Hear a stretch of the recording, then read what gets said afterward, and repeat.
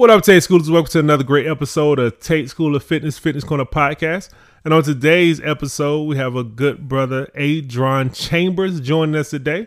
He is the World Series champion, has won on actually every level of baseball.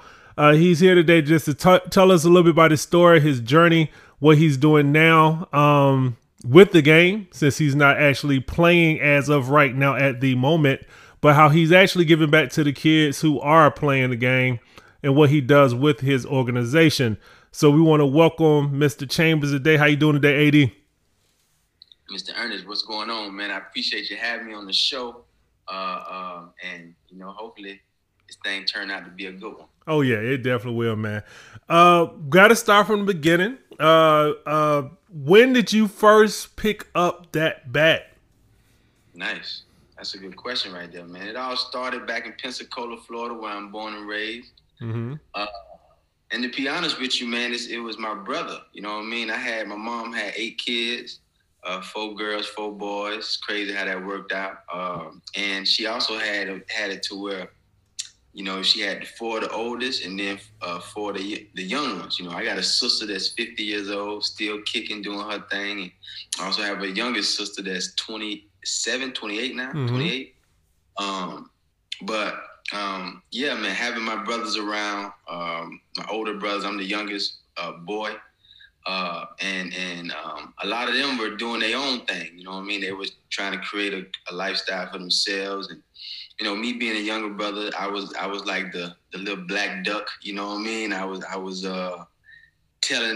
grabbing their coattails, trying to, get involved in whatever they were doing. So my brother, the one that's right above me, Steve, he was a sports fan. He played basketball, football, baseball. And so he always had me coming along with him. And, whether it was a big, huge bat I had to use that was his, or his big old baseball glove, I had to learn the hard way, I guess. And because of that, it made me kind of, want to stick to the game. It made me want to learn. I started getting better. I seen that I could hit the ball with this big old baseball bat after choking up. And I learned I gained an appreciation for the game myself. So I really owe it all to my big brothers. Definitely. So at a young age, you was like most kids, who have siblings, older siblings. You just want to hang out with them and see what they're up to. And it just so happened it was along the lines of sports, because you just didn't play baseball. What other sports did you also play? Yeah, so my first sport was baseball, and my uncle was the president at the park we played at, Warrenton Ballpark. But believe it or not, football was my passion. That's something that I really, really enjoyed doing. I like making contact with guys and being able to play throw 'em up, bust 'em up. That's an old game that we played, Little League. You probably recognize that. Mm-hmm. But I was playing baseball while playing baseball at Warrenton. Some of the baseball coaches that were at the Little League place organization that I played with, Motor Grove, they came to a game to watch me play baseball. Crazy, they were recruiting back then too, right? But they came to see me, and they came up to my mom and said he needs to play football. Mm-hmm. So she was kind of, she didn't want that. She didn't want her baby getting hurt.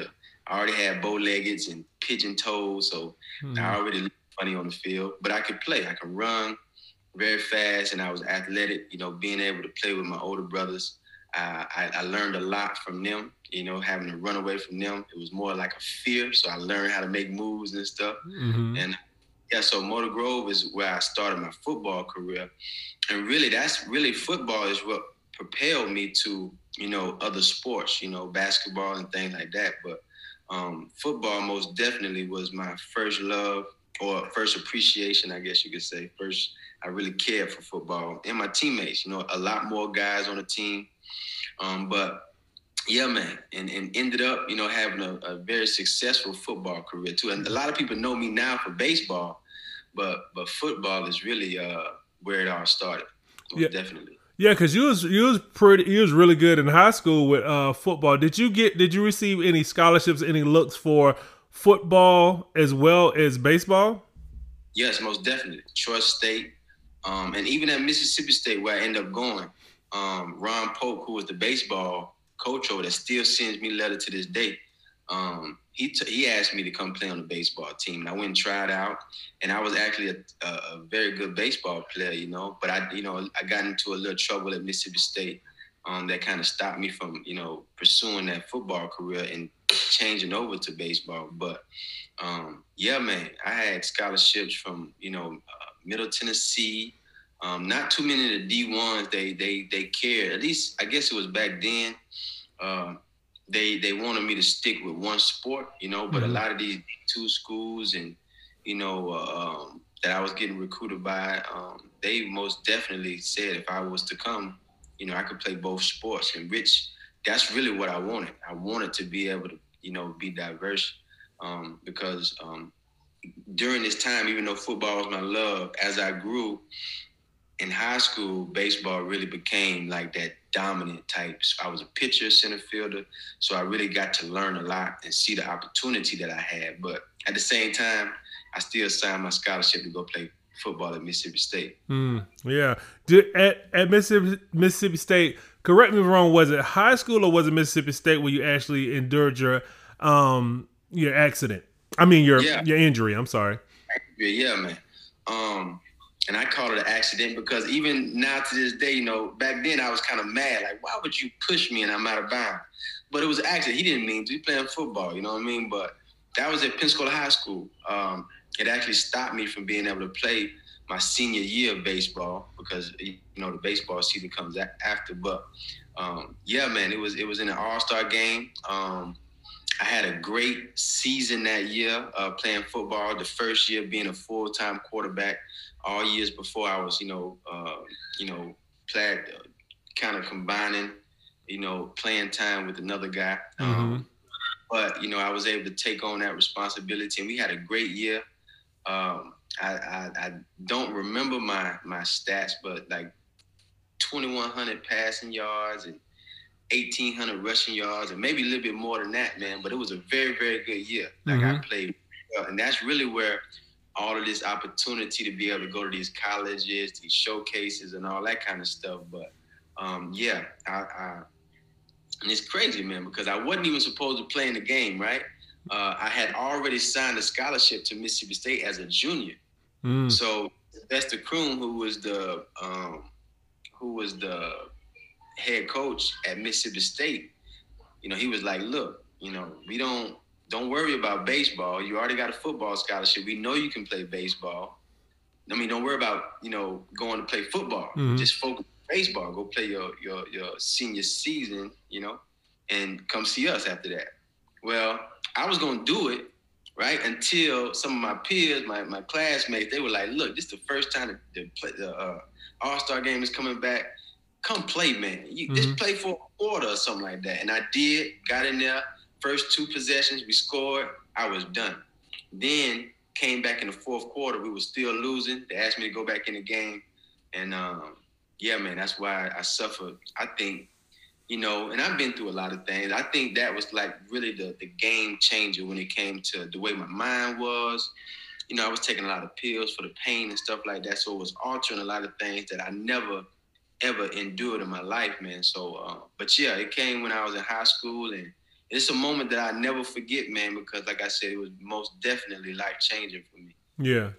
I mean, well, for athletes, definitely a injury, definitely it changes just everything, the trajectory of your career, because your body's not the same.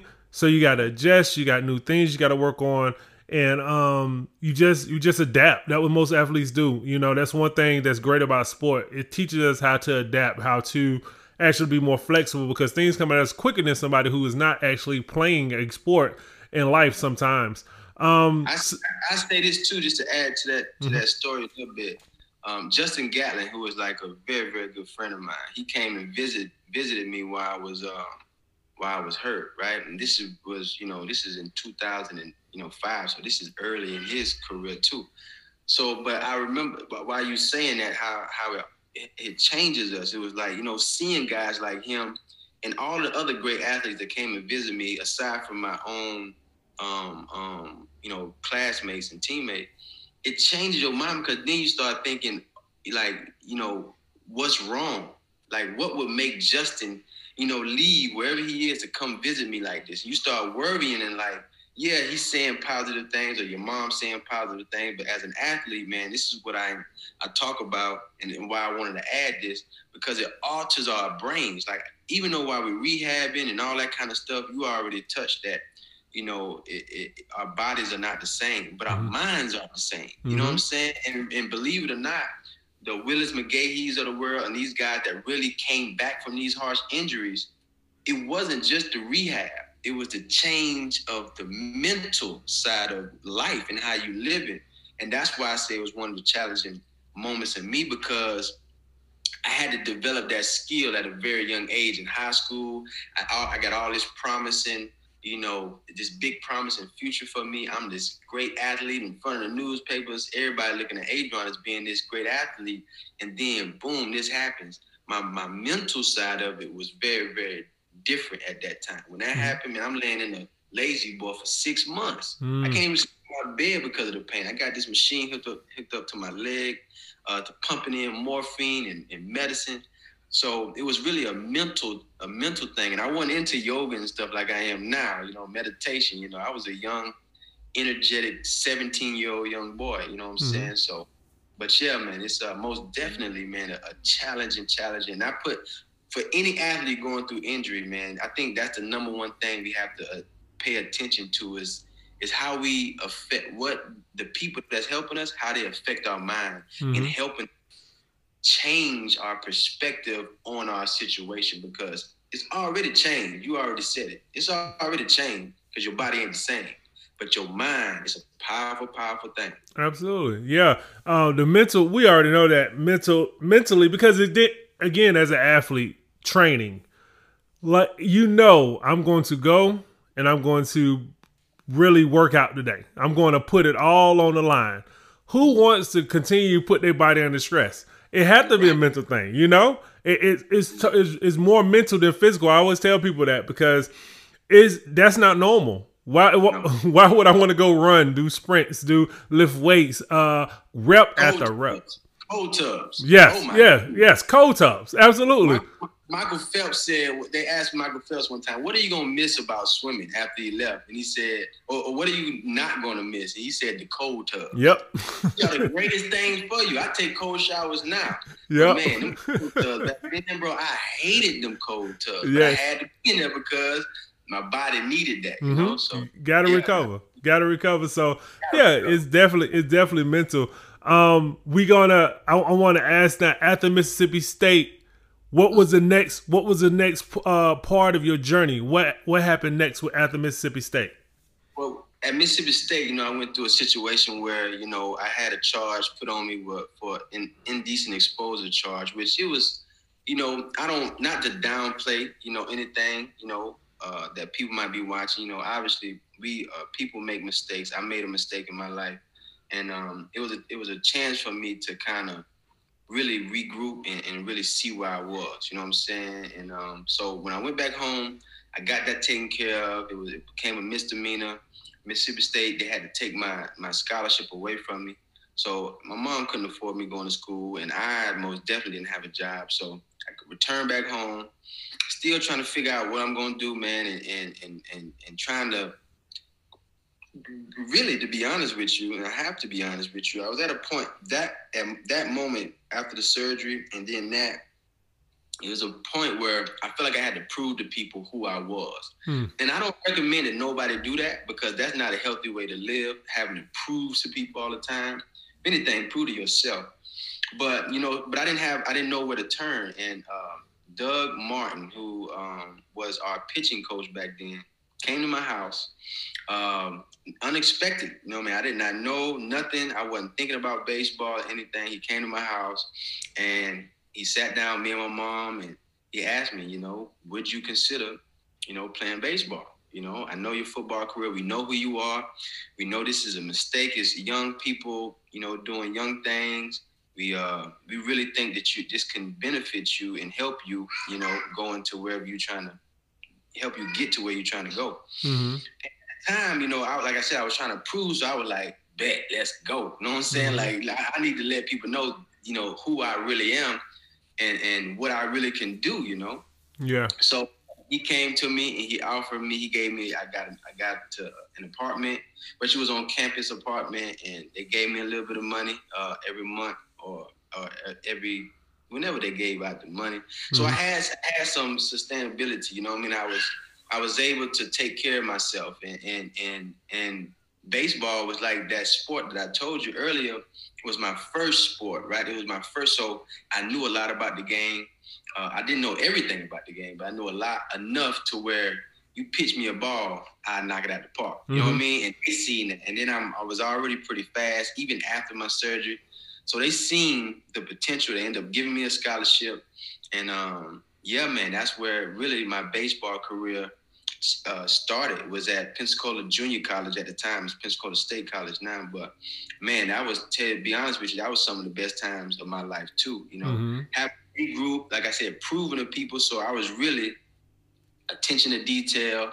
You know, I still was, you know, doing the college thing, but at the same time, I can really be honest and say that I was creating a lifestyle for myself that was portraying what I wanted to do and who I wanted to be. You know what I mean? I was doing extra work. You know, I was creating my own drills. I was making sure I was working out every day. Scouts was coming to see me. I was performing great when they came to see me, and I was performing great by myself. Like I was really putting on a show. You know what I mean? Even though, like I said, I was doing it to prove to people, but I think it was good for me to learn that, because obviously later on in my life, I really understood what I was going through and what I was doing. And now, today, I can talk about it. You know what I'm saying? Yeah. But yeah, man, it was Pensacola Junior College was most definitely a great moment in my life, most definitely. So it was definitely just like it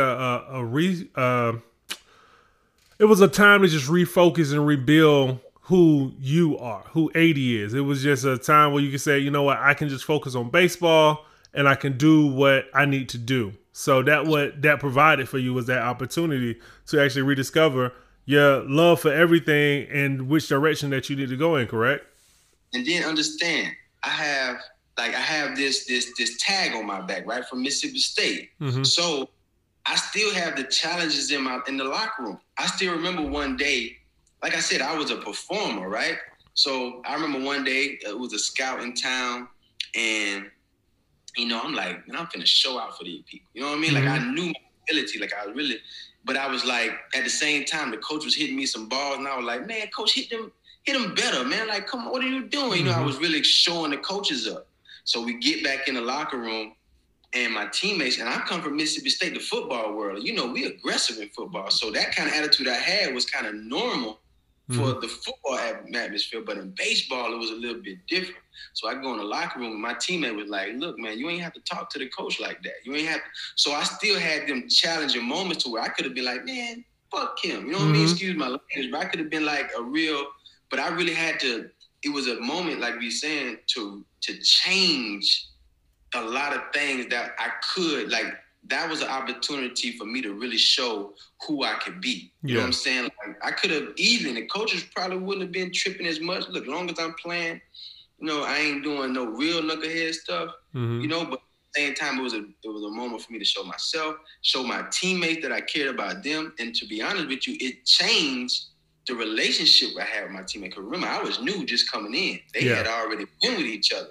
So it made them be like, even though I was doing all that, and after I did what I did in the locker room, they were like, all right, this ain't no bad dude. So my relationship with them changed, and even them at that, they started to help me and really, if it was an opportunity for them to kind of like help me, because I was helping them most definitely, but like with anything, you know, with just learning how the locker room is handled and learning what to expect on the road or whatever, the communication was there. And now I wasn't just in my seat by myself, ex-football player, Mississippi State, you know what I mean, troublemaker. Like I was actually a part of the team. So it was a moment for me to kind of like really, like you said, redirect and change and find myself again. You know what I'm saying? Absolutely, because it was a time of growth. So that was provided by Coach Martin. So that's really, really good that you had that reset and that time to focus. Because then what happens next?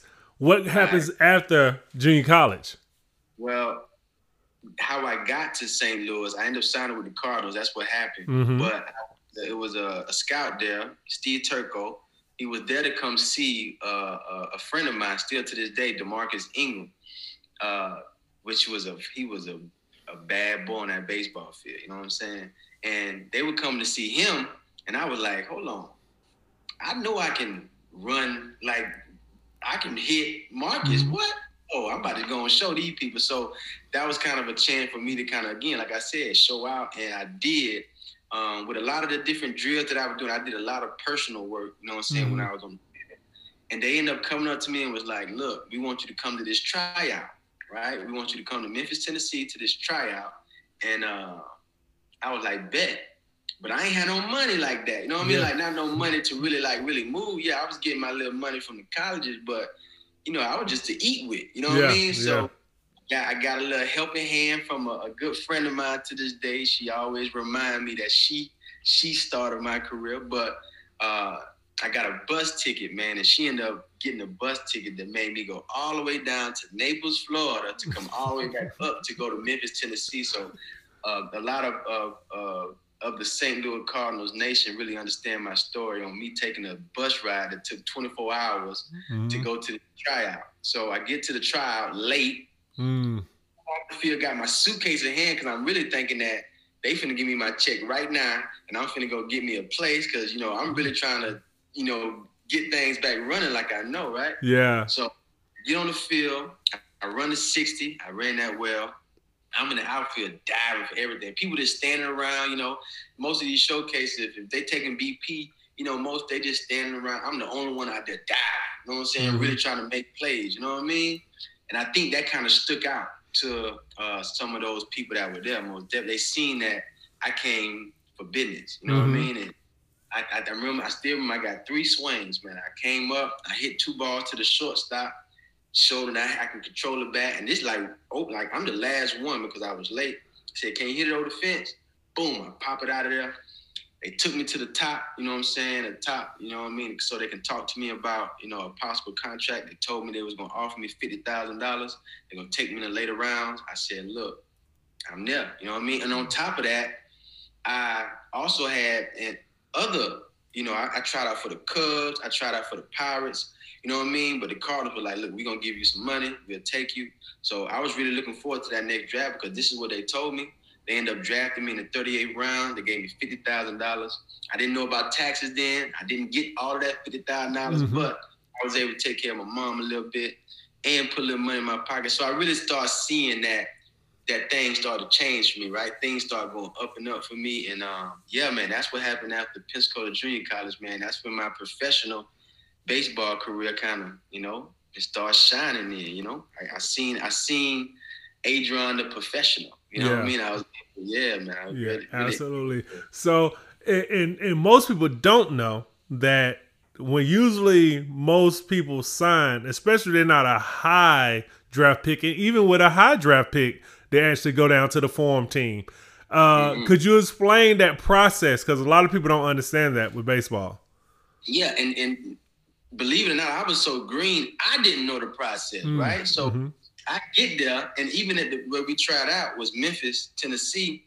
They got a big clock out there in Memphis with a red bird. I said, man, this must be where the Cardinals play at. Man, I'm here with them. Yeah. And I know that it's the St. Louis Cardinals, fool, but that's another story. Yeah. But, so when I signed, you know, they have your rookie ball, your instructional, they call it instructional, because they kind of like, they're developing players, right? They're trying to show them the ropes, how to handle yourself. Most of them are very young, 15, 16, 17-year-old young boys.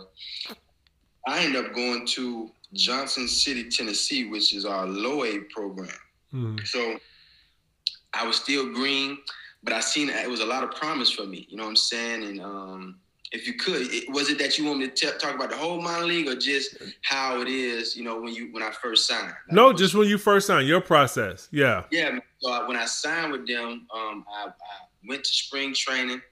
I had a wonderful spring training. It was something very new to me. We had to wear our collar shirts all the time, you know, our shirts tucked in, and, you know, they were really trying to it wasn't no military type thing, but it was just a cardinal way. It was like a way for us, it was accountability, right? Mm-hmm. And if we can help you take the pressure off, that's what they were going to do. So they provided a lot of things to help us not have to think about it. If I knew that I had to wear collar shirts, when we put our uniform on, I had to pull my pants up all day. I wasn't in the mirror trying to think about, how I looked all the time at this young age. I was coming to play baseball. So really it helped me focus on what was necessary. And it was probably the best thing for me too, because at that time, again, when you seeing Albert Pujols, Troy Gloss, Tony La Russa, Mark McGwire, you seeing all these people as you walking up to your locker room, you trying to figure out, how do I get there? You know what I mean? Like, how do I become that? And I'm over here worried about where I wear my pants, or how many sleeves or wristbands I got on. Mm-hmm. Like, you really your time, So it really helped me kind of structure, and it was a continuation, right? Mm-hmm. College did the same thing. Now I'm professional. Now they able to provide me with this kind of, security. We had a bus taking us back and forth from our hotel, so I didn't need a car. They gave us meals at the stadium, which it was only ham and cheese and peanut butter at the time. Now they didn't invested all type of money in the minor leagues, but it was very rewarding because, man, I got a chance to get out of my hometown of Pensacola. Our spring training is in Palm Beach, Florida, and I guess that was a good time to take a deep breath right there. I've been going on. No. But it was like, what I mean? It was Jupiter, Florida is like one of them, very, sophisticated places to be, what I mean? Like a prominent place, So it was like I was able to see a lot of things, and it's nothing but nice cars riding around. So my beginning, when I first signed with them, it was educational. I say that. Okay. I think my natural ability kept me in the minor leagues, like instead of getting like dropped off or traded or, sent home, I was fast, I could hit, I just had to learn the game, and it was going to take time to do that. But it was educational because I was able to see the things outside of baseball on the field. Yeah, the business. Like when you around people that, we see nothing but Maseratis, and you got Albert Pujols coming up with a nice, Benz or whatever. It's like I was able to really sit back and just observe and like see how they did their business. Why did Albert Pujols become this great athlete? I was able to sit back and really observe. He the first one to the locker room every day. Yadier Molina was the first to get there every single day. So the beginning of my professional career was very educational off the field. Yeah, you know what I'm saying? Absolutely. It gave me a chance to see how to be a professional. Yeah, you know what I'm saying? Yeah, you had to learn just the business of baseball because you played the game your entire life, so But then also I want to stop there because I want to ask, because some people don't realize that every level of a sport, baseball, football, basketball, is different. Because because you say you had to learn baseball. Yes. So could you talk about what was the difference between junior college and professional? Okay, that's a great question right there. So for instance, in college, right, and I tell people this all the time, and this is like the simplest thing right here. Like Coach Hamilton would be so happy when he watched it. He is going to be happy when he watches it. But in college, right, we playing what? 40, 50, 60 games or something like that. Mm-hmm. When you go to that professional world, we playing 140, 160 games every single day, right? Mm-hmm. This is your job now, right? So talking about, I ain't got to go to class. I ain't got to think about none of that right there. But in the professional world, you got to show up like right now, whatever job you at, you got a 9 to 5, it ain't too many days you're going to be able to call in sick. Yep. When you're in college, yes, you can kind of get away with some things, you know what I'm saying? Because you're on scholarship, it's different for you, kind of young, so they helping you get used to everything. You might not play because, they have other people that they need to get playing time. Like, they gonna let you gonna play. When you become a professional, you gonna play. And if you don't play, you out of there. You know what I'm saying? It's like you don't show your worth, you ain't gonna be there for too long. You know? So to me, that's the biggest thing when it comes to the transition of college and professional is understanding that, you know, this is a everyday 360, you know what I'm saying? Like this is really like a job. You know what I'm saying? It's like it's really the idea of it's still fun. Don't get me wrong. It's still fun, but now you're thinking about a life, a career, a sustainability. You know what I mean? That's a lot of my friends when they sign their contract, they got wives, they start having kids. You know what I'm saying? They start settling down because that's the world that you're in. When I'm trying to imitate the Albert Pujols of the world, he has a wife and he has kids, and you know what I mean? They're not going out and partying and like we doing in college. You know what I'm saying? Like they have things to do. You know what I mean? Responsibilities now. It's more than just them. You know what I mean? And that's kind of like what I was introduced to when I signed, you know, my professional contract was that professionalism. Like I had to learn how to be a professional and what it took to stay a professional. You know what I mean? Like to really not get cut and release. You know what I mean? Like they look at that stuff. You know what I mean? They paying attention to your every single move. How I walk to the stadium. Do I look drowsy? You know what I mean? Am I happy? Like, how am I with teammates? Like, those are things are enhanced from where in college, you know, you got your little cliques or whatever kind of like that. And when you're a professional, man, it's kind of like they trying to get rid of that kind of stuff. They trying to create team. They trying to, because at the same time, they used to tell us all the time, like, don't get me wrong. I played for that name in the back, right? Last name, Chambers. I played for that. But they wanted you to respect that name on the front. You know what I'm saying? Like, it's the St. Louis Cardinals. Like, when you walk outside, when you leave here, you need to represent, like, us well because, you know, that's what they trying to provide for us. Respectfully, you know, I'm not trying to make that sound crazy or nothing for us athletes because we know it can get hectic, you know what I mean? You can get hectic. We know it's a business. But, you know, some places like St. Louis, you know, the family base, now not necessarily the exact business. Like every time I go to St. Louis, I feel the love and appreciation for the game of baseball because they really love their baseball. You know what I'm saying? They really, really. Absolutely. I like the professional side, you know what I mean? That a lot of people, like you said, may not know. It's professionalism that begins to play an effect on the athlete once he gets there. Because I mean, it is an investment. You're investing in yourself. The organization is investing in you as well. So I mean, and then also, of course, in a perfect world, you would play for one organization forever if you could. But you know, you always auditioning for other organizations. So if you're not carrying yourself in a professional manner, then no one else is going to pick you up. You know, it's so easy to get blackballed. And they gonna tell them that too.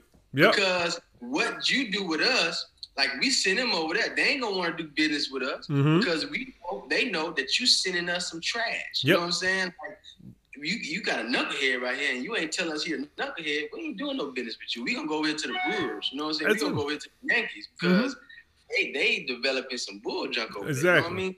Absolutely. And so you have these great examples of being professional in baseball from a great organization. And in that first year, what happens in your first year with the St. Louis Cardinals? On a big league team or big league team? You still in the minor league? Oh no, the big. Let's go to the big league team. Okay, the major league team. Major league. Because like for me, don't get me wrong, I had an interesting career when it comes to baseball. Most of my years was in the minor league. But you know, and at the same time, like I have to go back to the minor league just a little bit to talk about because you know my AAA years, you know my minor league years were some of the best years. Like those were even with the Cardinals, like they know me as a world champion, just like they know Albert Pujols for being so many years in the game, 3,000 hits and home run. Like my recognition came in the minor leagues because I was able to, break records and, be a part of organizations and being on teams that I did things that nobody did in the minor leagues. You know what I'm saying? A lot of things. So my minor league career was very special to me, and that's really how I still got my name now in the game, is because of the player that I was. I mean, I be playing with a great organization.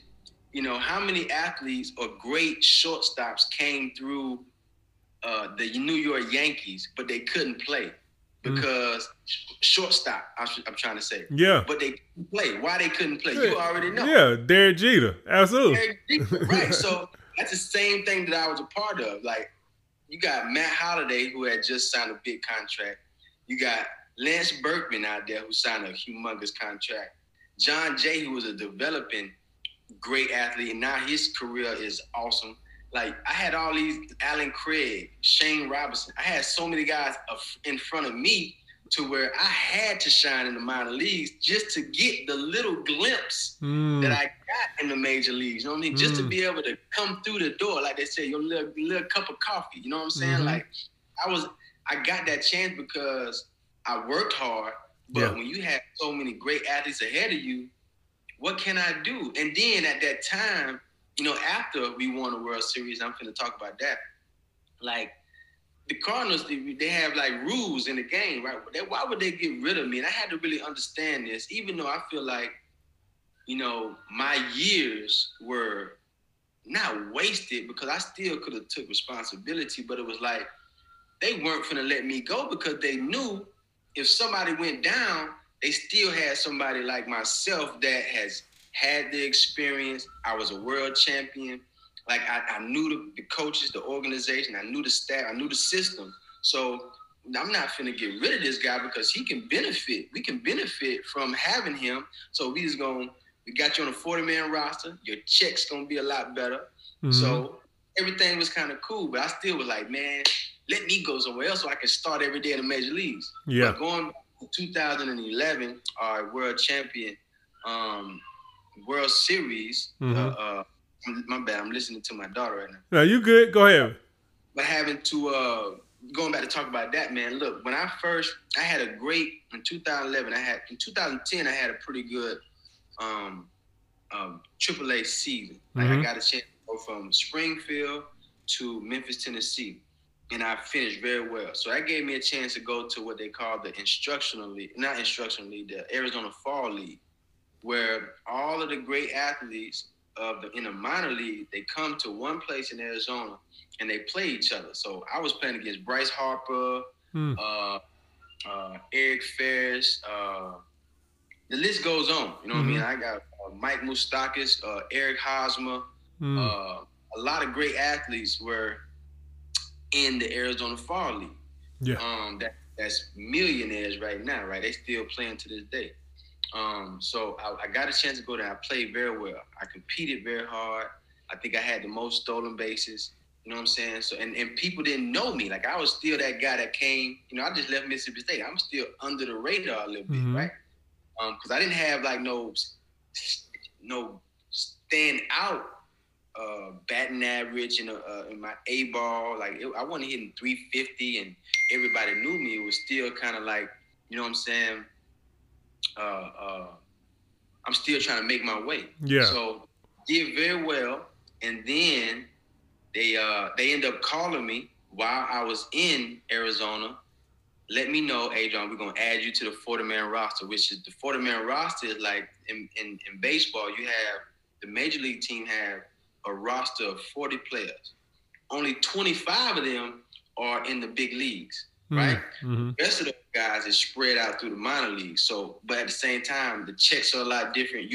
It's like having a group of players where we can go and pick. Like, if somebody was to get hurt or go down or something went down, we got these players that can come straight up because they're a part of the process. You know what I mean? They're part of the group, the system.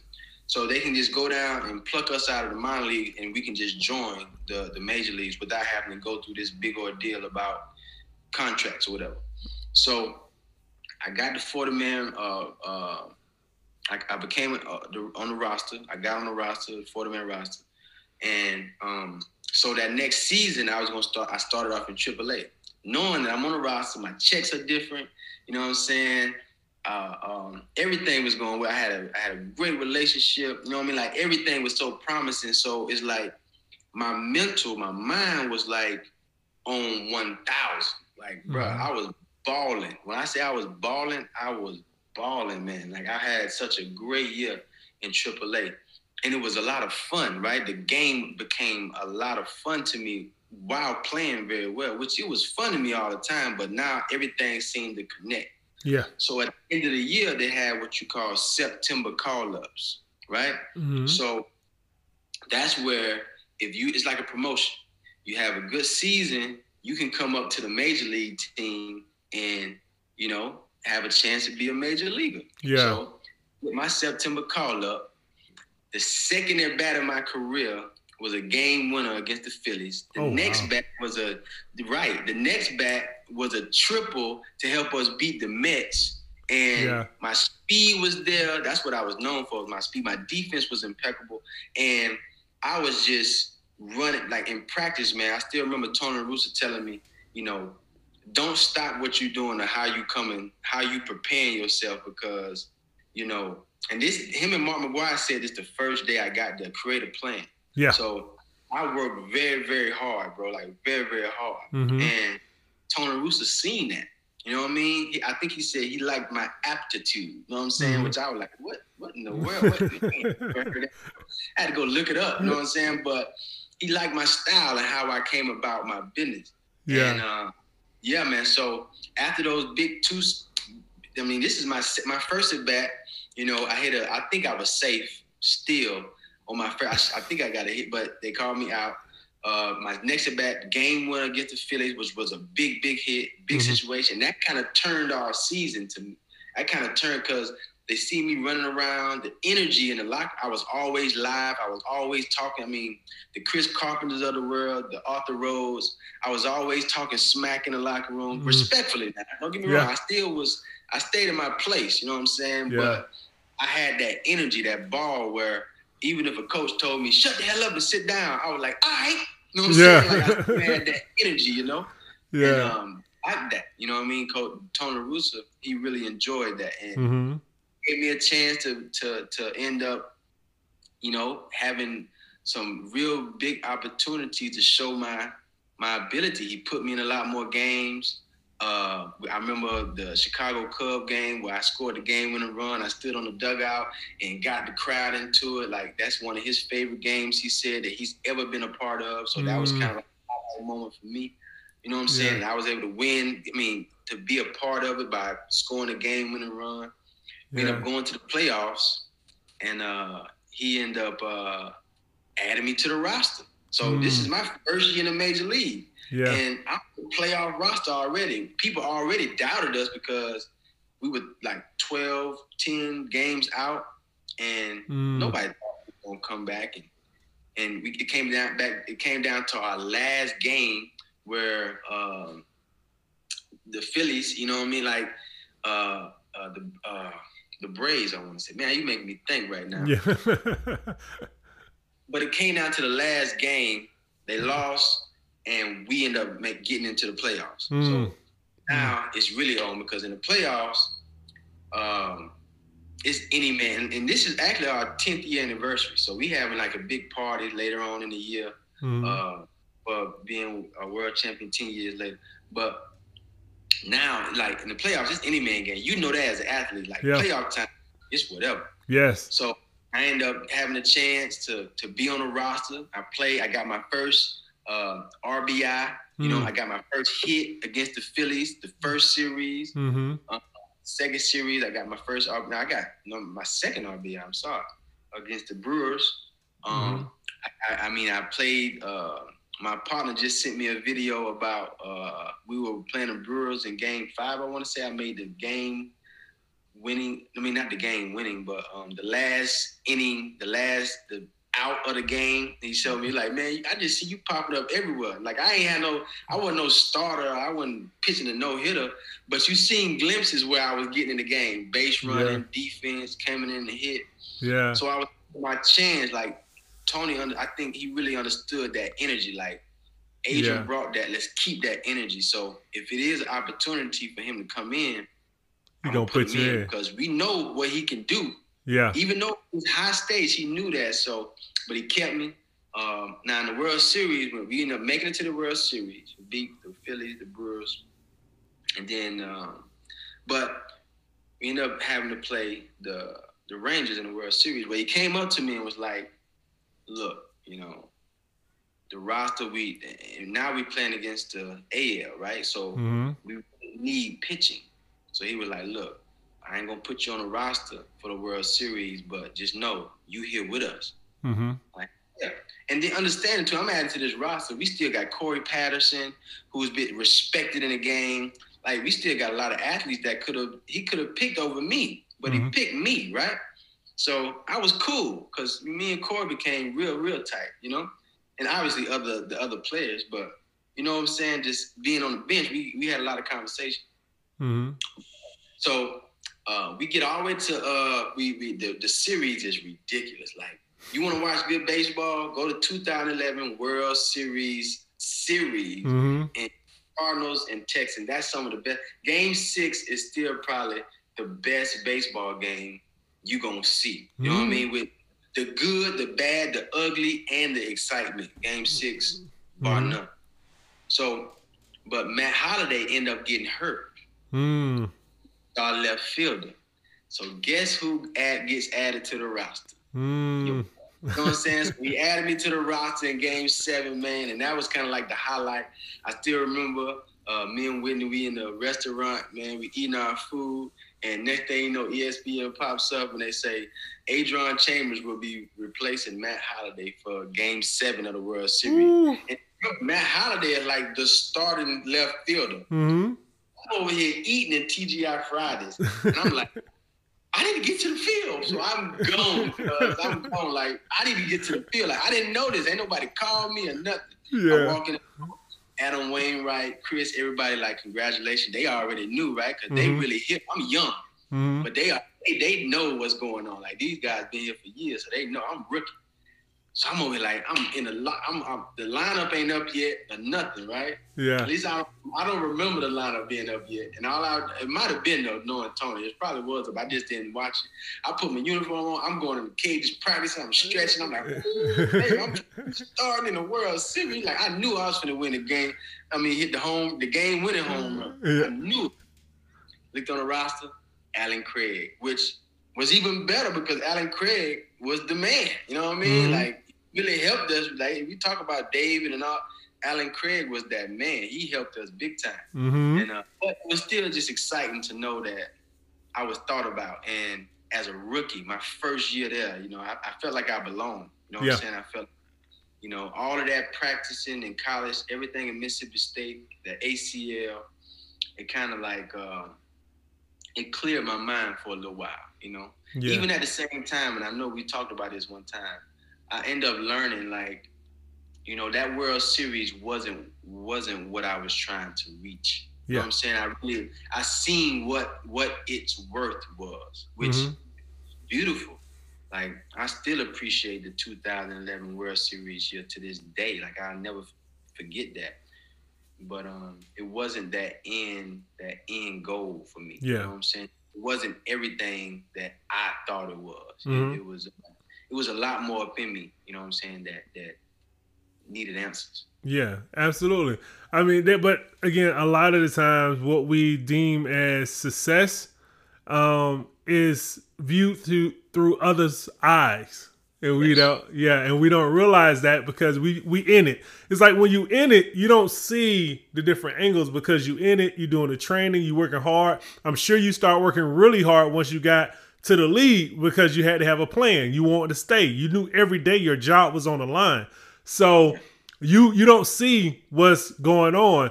But really, most of the time, our success is tied to people around us and what they what they heart desires. It's really not what and sometimes it is. Sometimes it is what we desire. But most times when we do achieve that, it's like, this it? This is what I did all this sacrifice for, all this hard work for. Missing out. I'm pretty sure you missed on a lot of different events with family and friends because you had to train. You had to be on. So I definitely understand. Of course, I never been to that heights. I never won a world championship, but just different things in my life that I have achieved. It has been like, oh, that's it.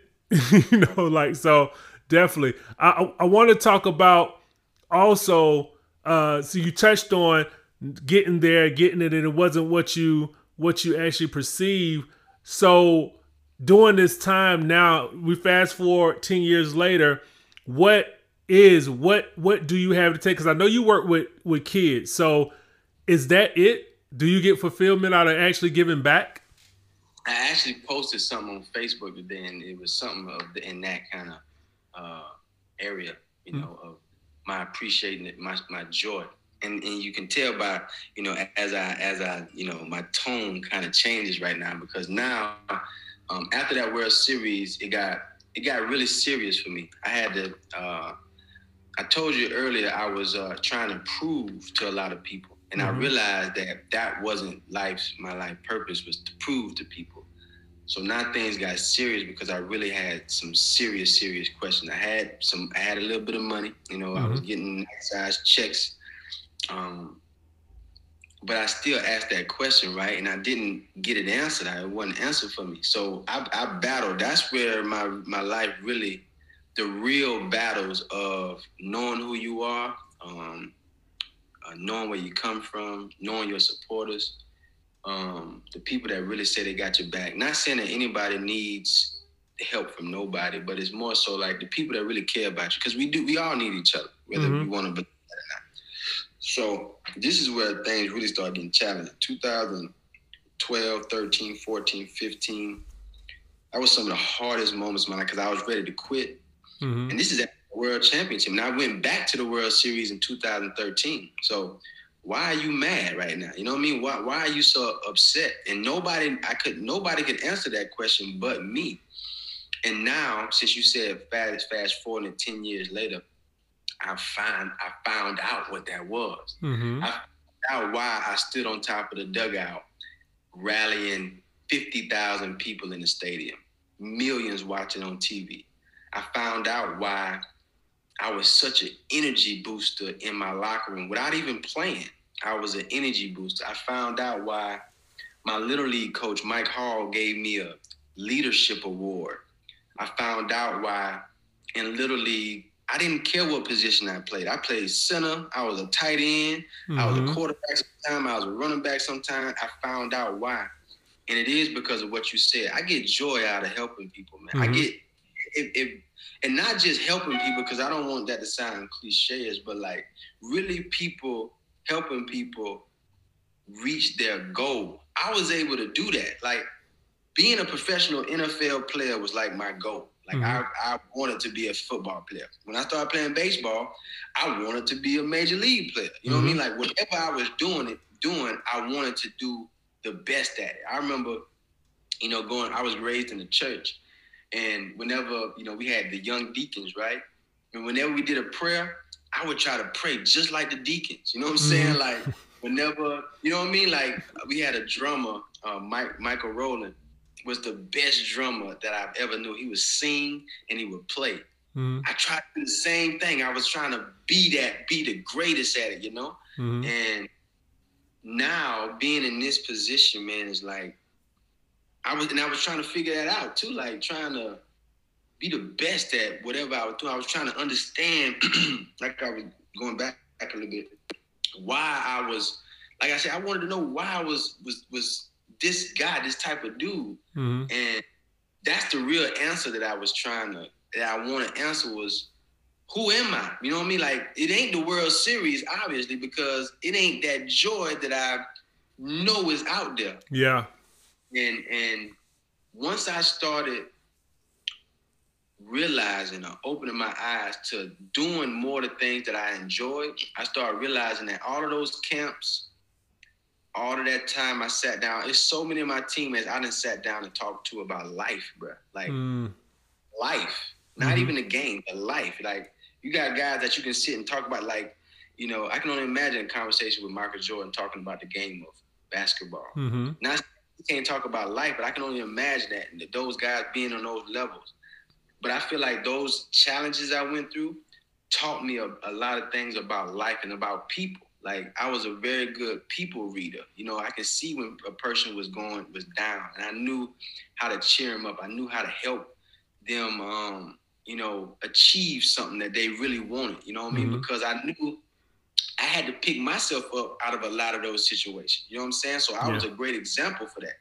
And I started Swing Champ, and you know, people jumped on it quick, obviously because I'm a major league ball player, but they started seeing how I interacted with the young people, man. And I was able to relate with them so much that I really had to sit back and say, oh, this is it. And now, like you said, 10 years later, I'm coaching a team. I wish I had the hat with me. The St. Anthony. Now I'm in Canada right now because of my daughter and being her father, right? But I also had an opportunity to coach and now manage a 13U team in Canada. And like I said earlier, I posted something on Facebook. But the other day we had our first time meet, my first time meeting the team, and that's when I really seen, this is where this is where I'm supposed to be. You know what I mean? And it ain't even just coaching them. You know, I got an engagement Thursday, and I'm gonna be talking to some middle school kids here. And I'm not from Canada. You know, these folks don't know me. They know a lot of people learning that I play baseball, but I'm comfortable, not even just comfortable, I'm motivated to talk about my story and to relate, you know what I mean? To talk to people about how to reach these achievements or the dreams, or being able to communicate with them the ideas or the things that I use. Understand, I think we talked about this one time too, of the capacity, the threshold that we have for these dreams that we want. Do you have the threshold? Do you have the capacity to fulfill this, you know, dream of yours? And I had the capacity to be a great ball player, to be a major league ball player. Obviously, I'm a world champion. But at the same time, it was a lot of stuff I had to learn within all of this to fulfill these dreams. So now I'm able to share this type of information with these young athletes, man, and seeing the smiles on their faces. And I just got off an Instagram call with one of them, and he's so excited with me just throwing little motivational nuggets at him. Like, Coach, what can I do to help me not hit pop flies and, you know, hit the ball more consistently? He is so excited about that. Like, you know, that's what brings me joy is I remember, you know, my teammates laughing at me so much because I was happier. I seemed happier when you hit the home run. Like when you hit the home run, I'm jumping, doing backflips. When I hit the home run, I'm kind of like shy. I knew I can do it, but maybe you didn't because you thought I was too small or whatever. At the challenges, you might not be believing me like I believe in me because I know I can do it. But when you did it, man, I was more excited than my teammates. Oh, you got a big hit. Oh my God. Boy, I'm excited. You know what I mean? And now realizing why I'm like that, what made me that way or whatever, like this is very fitting for me. You know what I'm saying? Coaching like that, that's who I am. And that's what, to be honest, is like, that's what I'm so happy about winning that World Series. It ain't necessarily the ring or the money or whatever. And I ain't just saying this because I spent so much of that money. I'm saying that because at the end of the day, it's about doing what you love to do. Like on this earth. And then, I mean, having a lot of money is wonderful, dog. And having things can be great, but they're not you. And I had to learn that. I was attaching myself to stuff that could never be me. You know what I'm saying? Whether it was the nice beans I had or being able to buy my mama a car, like I was so attached to thinking that that was me. Mm-hmm. Nah, those things, the things that you have can never be you. So I had to learn who was I then and what makes me who I am. Yeah. Well, I just learned that, you know. Yeah. Yeah. This, you know what I mean? Like being with this kid over here is filling me up so much that I'm excited about talking about it with you. Yeah. That's who I am. Yep. And now what happens after that, and it's crazy, that overflow, the money or whatever you want to call it, man, it started coming from places that you don't even have to talk about. Like because you're doing what you enjoy, all of that stuff that it'll come. Absolutely. That. Yeah. We just have to get out of our own way, you know, in Yes. most things. You know, you get out of your own way and things will come. You gotta, I know it's hard and it's challenging because a lot of people, we live in a real world. You have bills, you have responsibilities. But if you are not really truly happy, then it's always going to be a fight. It's going to be a fight every single day just to get through the day, because a lot of things that these materialistic things that we are told that we need to have, we really don't need them. What we need is our passion, and to be compassionate about our passion, and everything else will fall in line. If anybody, go ahead. I'm sorry. I like what you said. I like you gotta have that. Like you gotta be. Are you happy with waking up in the morning doing what you're doing? Mm-hmm. You know what I mean? Mm-hmm. Like you see it all the time, whether it's on social media, or whatever. People saying they'll wake up. Oh, I gotta go to this job. Mm-hmm. Like, you know, I know it's some days that I'm not gonna feel well, right? Some days I'm not gonna be the best, but I can't even tell you that I don't enjoy. I don't enjoy going to practice with these young people all the time, or I don't enjoy being able to speak.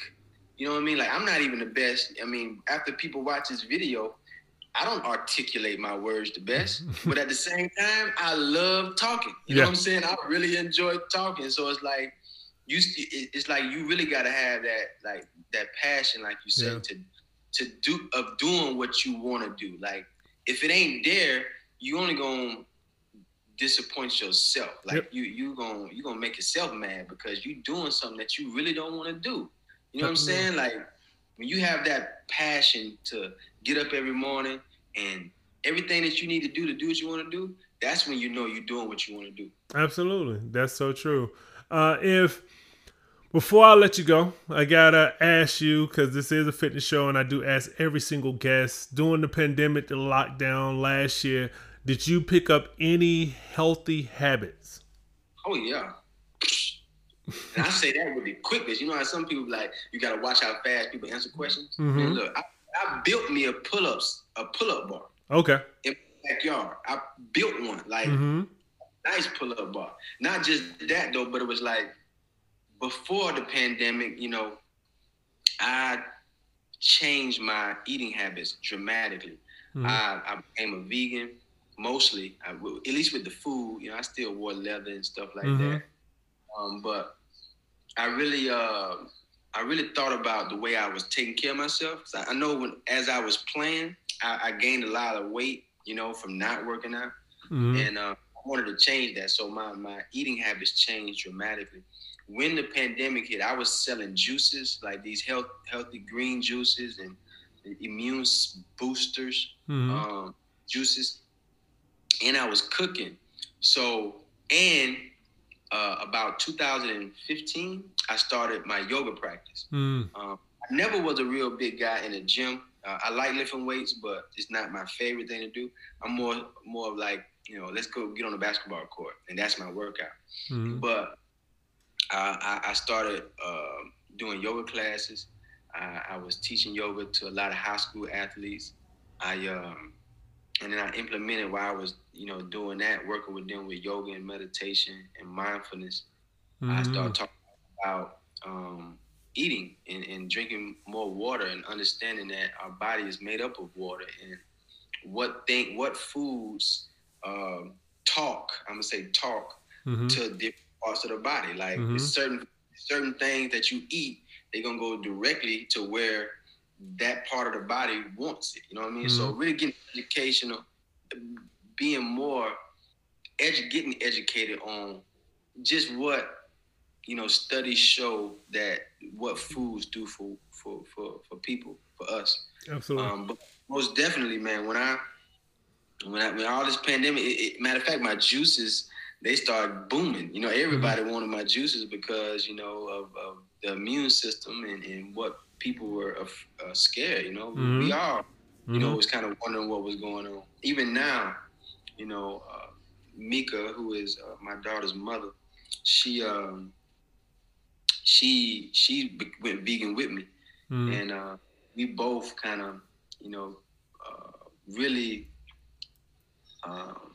verbalized the idea of eating better with her family, with her friends, and they actually, a lot of her friends and her people, and the people that, you know, were already they're establishing that idea of eating healthy and making people aware of what we do with our bodies and our minds and meditation and being consistent and things like that. So most definitely, and I can, you know, give COVID, you know, a lot of that, you know, that help, you know, it really helped being more responsible with the idea of eating healthier. You know what I'm saying? It kind of made me really pay attention. You know what I mean? And, I mean, we shouldn't be afraid of no sicknesses. We shouldn't be afraid of that kind of stuff. And if there's ways to help that, whether right before I got on the car with you, bro, I just finished my yoga session by myself. You know what I'm saying? So I think when we do become accountable for our own actions, our own studying, even in 2 Timothy 2:15 says, study to show thyself approved unto God.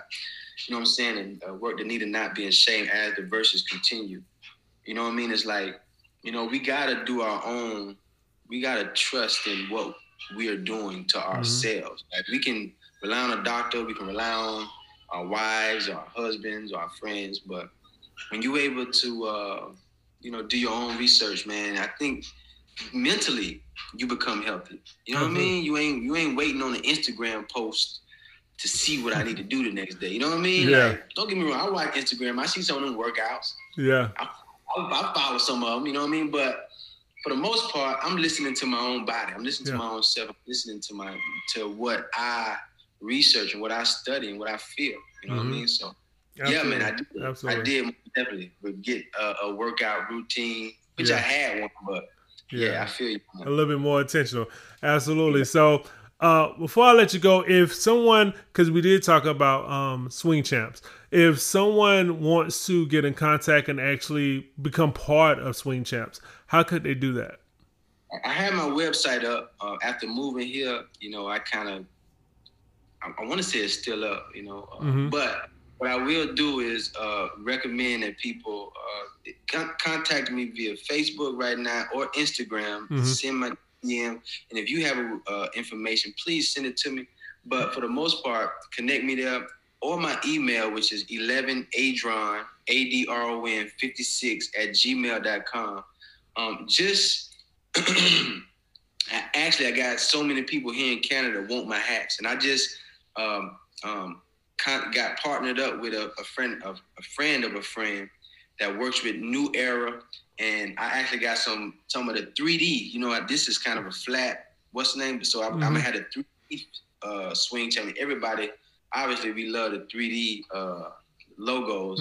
So I got very beautiful hats coming in. I already got. I had an account with Etsy, and I had my apparel and all that kind of stuff. You know what I mean? I'm still doing that kind of stuff. People ever want. The biggest thing for me right now is I know once I transition into this coaching world, because I'm doing a lot of private lessons. I do a lot of private lessons.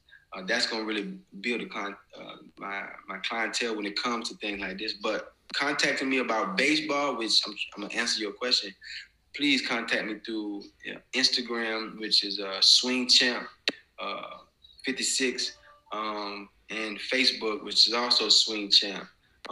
Or you can just type my name, Adron Chambers. And if you want to play, please, man, we got so many organizations, man. The Players Alliance, they're really tackling our inner communities, black athletes playing more baseball. And those are guys like CeCe Sabathia, Curtis Granderson, Edwin Jackson, like so many great, in the name guys that watch this, you know, my bad for not naming everybody's name, but like, it's really an organization that's really trying to help with guys young men and young girls play baseball, dog. Baseball is a wonderful, wonderful tool. I love football.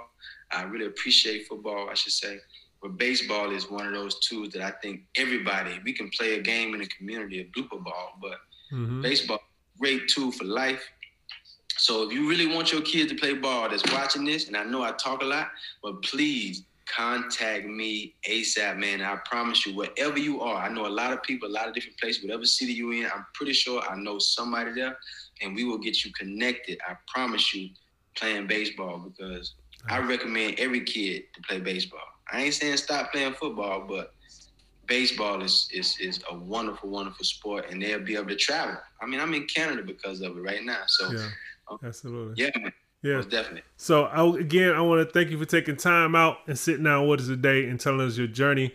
Looking forward to it in book form, which I know will be coming soon. Real soon. Real soon. So, real soon. Definitely. Thank you for your time. And I'm sure that they learned a lot about just baseball, you personally, and just, sticking to what you believe in, staying true to the journey and finishing, So I really do appreciate you for sitting down with us today and telling us your story, brother. So thank you very much. Ernest, man, appreciate you, man. Namaste, dog. Yes, sir. Real. Yes, sir. Peace. Peace.